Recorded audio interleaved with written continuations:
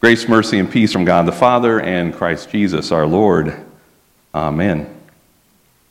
Listen for a moment to these lyrics from a song that began as a French ballad, had English lyrics written for them by Paul Anka, and became a #1 hit for Frank Sinatra in 1969.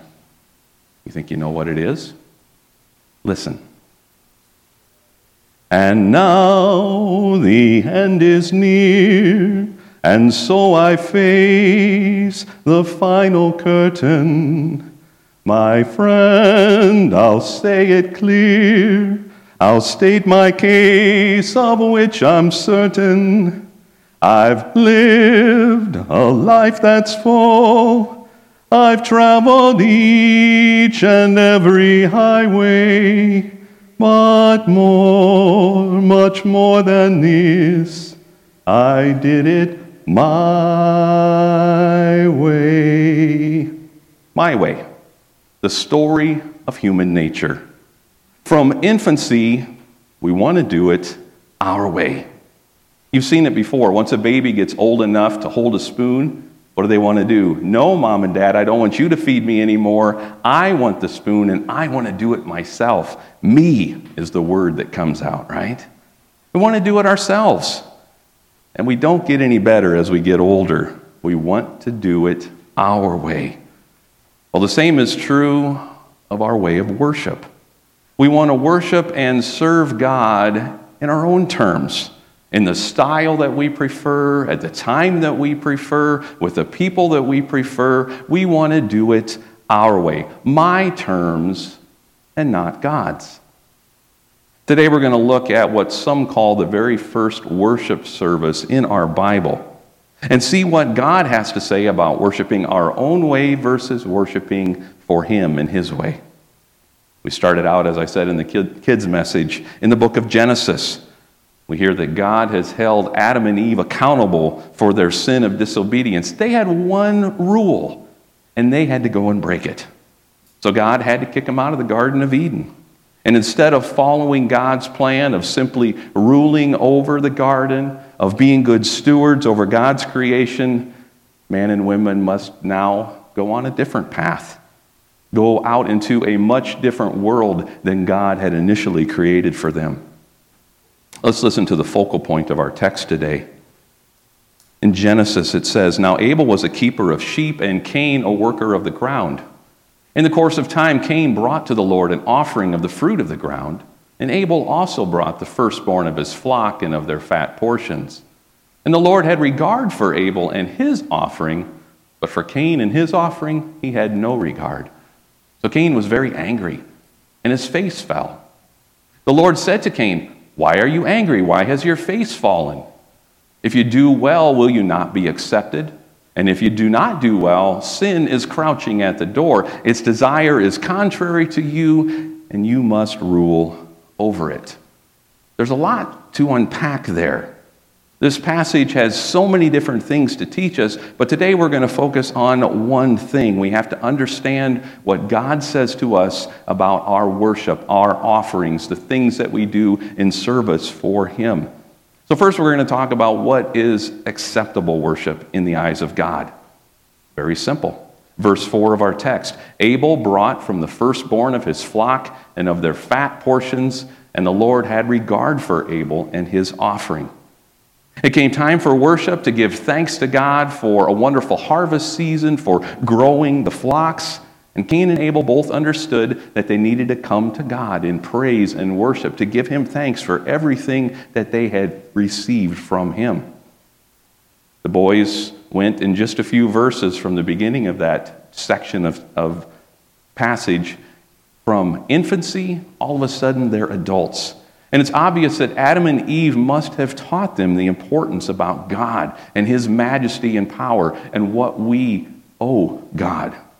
I'm sure that they understood what worship and offerings are all about. Now it says, when Abel went, he went to his flock and took the fat portions. That to us should make us understand these are the very best. It's not the lean portions. It's also not the fat, right? But it's the fat portions, the good portions, actually the very best of his flock. And Abel had that mindset, I am going to get the very best for my offering to God. I can picture Abel walking around his flock in his stable and looking at one and picking it up and going, no, that lamb is a little bit dirty. And then going on to the next one, that one has a little blemish on it. I have to find the very best for my God. I don't know how large the flock was. The text doesn't tell us. But I can picture that he probably went through every single lamb that he had until he found, the very best one. The very best one. In my heart and in my head, I know that this will be acceptable to God. And it was. God knew that Abel had brought him the very best.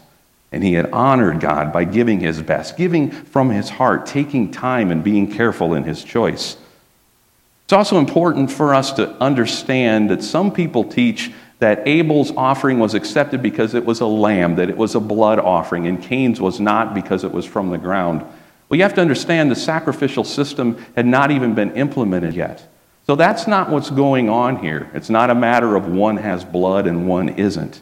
No, it has to do with the offering and the attitude of the offering of the two men. It was acceptable. Abel's offering was acceptable because Abel gave of the very best that he had. And friends, you and I are called to be like Abel. Even though Abel was the second born, did you catch that? Cain was born first and Abel was younger.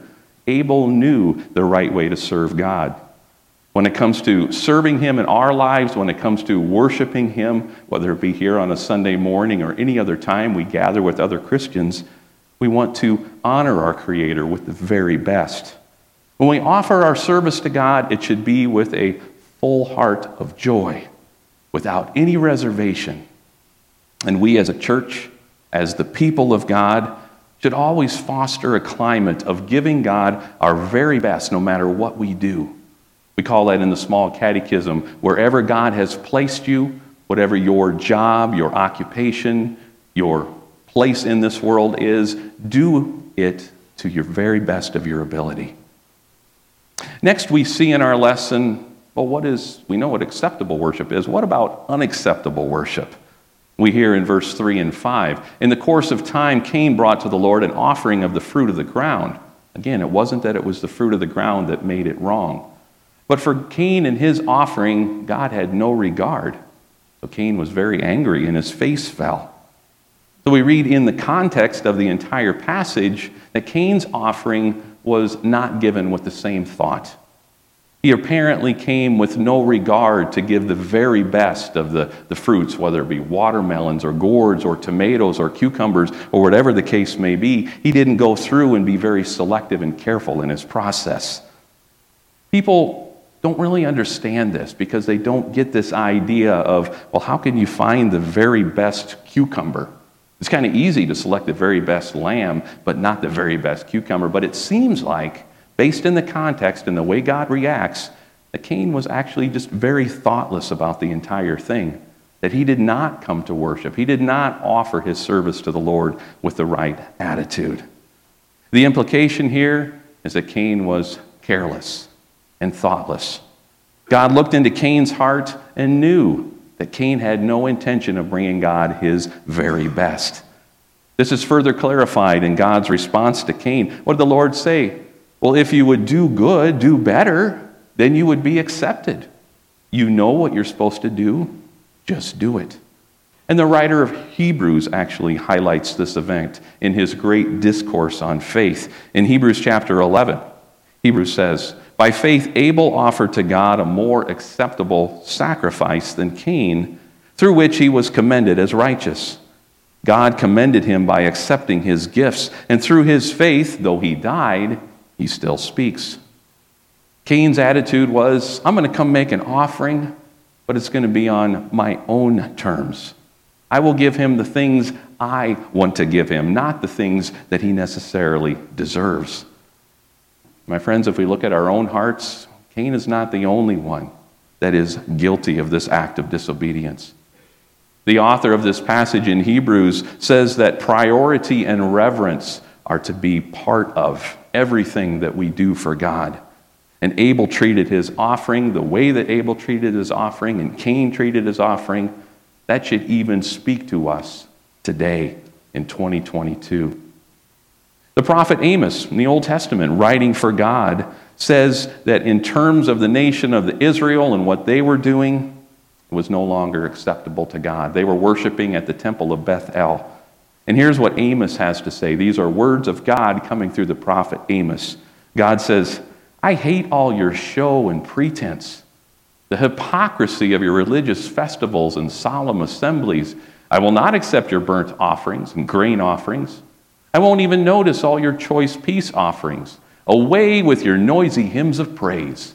I will not listen to the music of your harps. Wow. Amos was telling the people that you've gotten off track.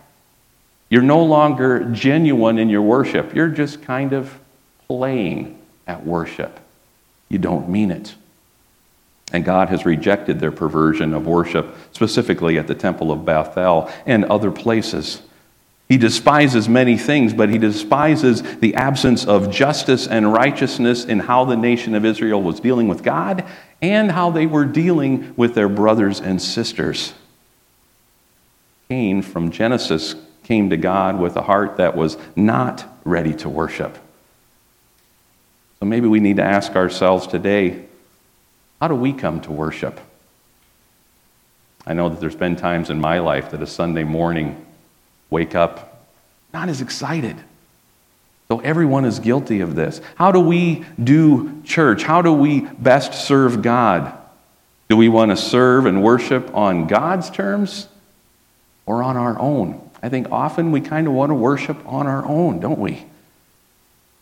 Jesus actually sent a message to the church in Laodicea. I talked to the kids about Genesis and Revelation. I was going to bookend everything in this sermon. So in the book of Revelation, we hear Jesus sending a message to 7 churches. The final church that he sent a message to was Laodicea. And many believe that these 7 letters were sent to the churches to represent the different ages of the church. And if that's the case, Jesus has his harshest words for the final church age. Guess where we are today? The final church age. He's talking to you and I. Now, Laodicea was situated at the junction of 3 Roman imperial roads that went through Asia Minor. There's a lot of different cities there right in the middle with the white circle. That's Laodicea. And you see a lot of other names maybe you'll recognize around there. Well, the location it was, with all the different crossroads through it, made it a favored city. It was a wealthy banking, commercial, and administrative center. And many people there, even Christians there, had fallen into a lie that the wealth and power and prestige in the world is just as important or sometimes even more important than living my life in the truth of what God's plan is for me. And Jesus chastises lukewarm Christians whose lives stand for nothing but what they want for themselves. Listen to what he says in Revelation chapter 3. This is Jesus talking through John. He says, I know your works. You are neither cold nor hot. Would that you were either cold or hot. So because you are lukewarm and neither hot nor cold, I will spit you out of my mouth. For you say, I am rich. I have prospered and I need nothing. Not realizing that you are wretched, pitiable, poor, blind, and naked. What an indictment on those people living there. And an indictment for people living later who this represents as well. I spit you out of my mouth like lukewarm coffee. Yuck! I don't want to be lukewarm coffee. I don't want to be that way. Jesus is saying nothing you do is satisfying. Nothing you do is real. He says, stop pretending and be authentic and genuine in your worship. The last thing we're going to talk about today, we've seen acceptable worship, we've seen unacceptable worship, and we might think, so what? What are the consequences of unacceptable worship? Well, listen to this. God did not accept Cain and his gift. I went to the NLT translation for this part. I like the way that it presents it. Why are you so angry, the Lord asked Cain. Why do you look so dejected? You will be accepted if you do what is right, but if you refuse to do what is right, then watch out. And listen to this part. And what does this mean? Sin is crouching at the door, eager to control you, but you must subdue it and be its master. God told Cain that he had to get his heart right. And once he did that, his worship and his service would be accepted. But then he says, watch out, because if you continue to have a heart that's cold towards me, have an attitude that I want to do it my way and on my terms, that pretend stuff, it has consequences in your life. You're going to be out of fellowship with me if you don't follow my plan for your life. And then you can fall easily into the snare of sin. We all know the story of what happened next. Sin got a hold of Cain, didn't it? It got a hold of him so much that his pride and his anger, jealousy, was so mad that he killed his younger brother. Through that situation of unacceptable worship. That can be what happens when we fall out of fellowship with our Father in heaven. How many of you know someone that at some point in their life was just on fire with the passion they had for God? And then a little time goes by, maybe a few years go by, the flames die down, kind of like turning down the propane tank on your gas grill. And all of a sudden, their life is somehow gripped by a challenge or something they didn't expect, and sin comes their way. Just like it did with Cain. That can happen to us when we try to live on our terms and not our Father's terms. Yeah, God says that there is a proper way to worship and serve me. And it's my definition, not the world's definition, because guess what, folks? I created everything. I know how you're going to get along the best in this life, and the best in this life is only going to come to you if you do it my way, the Lord's way. Your service must come from the heart. God wants our service, and He wants our worship. He doesn't need it, but He does want it as an offering back to Him. I'm going to end with a story. The little girl with bouncy curls was just about 5 years old. She was with her mother at the checkout line, and then she saw them. A glistening circle of white pearls in a pink foil box. Oh, please, Mommy. Oh, please, can I have them? And quickly the mom checked the back of the box and saw that they were $1.95. And she looked down at her daughter with her blue eyes upturned at Mommy. That's almost $2. But if you really want them, I can think of some extra chores for you around the house. And maybe you'll earn enough money that you can buy them for yourself. Well, as soon as Jenny got home that night, she emptied her penny bank, and she had 17 pennies. After dinner, she did more chores than normal. And then she went to her neighbor, Mrs. McJames, and said, "Can I pick dandelions for a dime?" On her birthday, Grandma gave her a crisp new dollar bill, and all of a sudden, at last, she had enough money. She had $1.95. Jenny loved her new pearls. They made her feel dressed up. They made her feel grown up. She wore them everywhere. She went to Sunday school with them, to kindergarten with them, even wore them to bed. The only time she took them off was when she had her bubble bath. Now, Jenny had a very loving daddy who every night when she was ready for bed would stop whatever he was doing and come upstairs and read her a story and tuck her in bed. One night he finished the story and he asked Jenny, "Jenny, do you love me?" "Oh, yes, Daddy, you know that I love you." "Then give me your pearls." "Oh, Daddy, not my pearls. You can have Rebecca, my horse. You know, my favorite horse in my whole collection. You can have her." And Daddy said, "No, that's okay.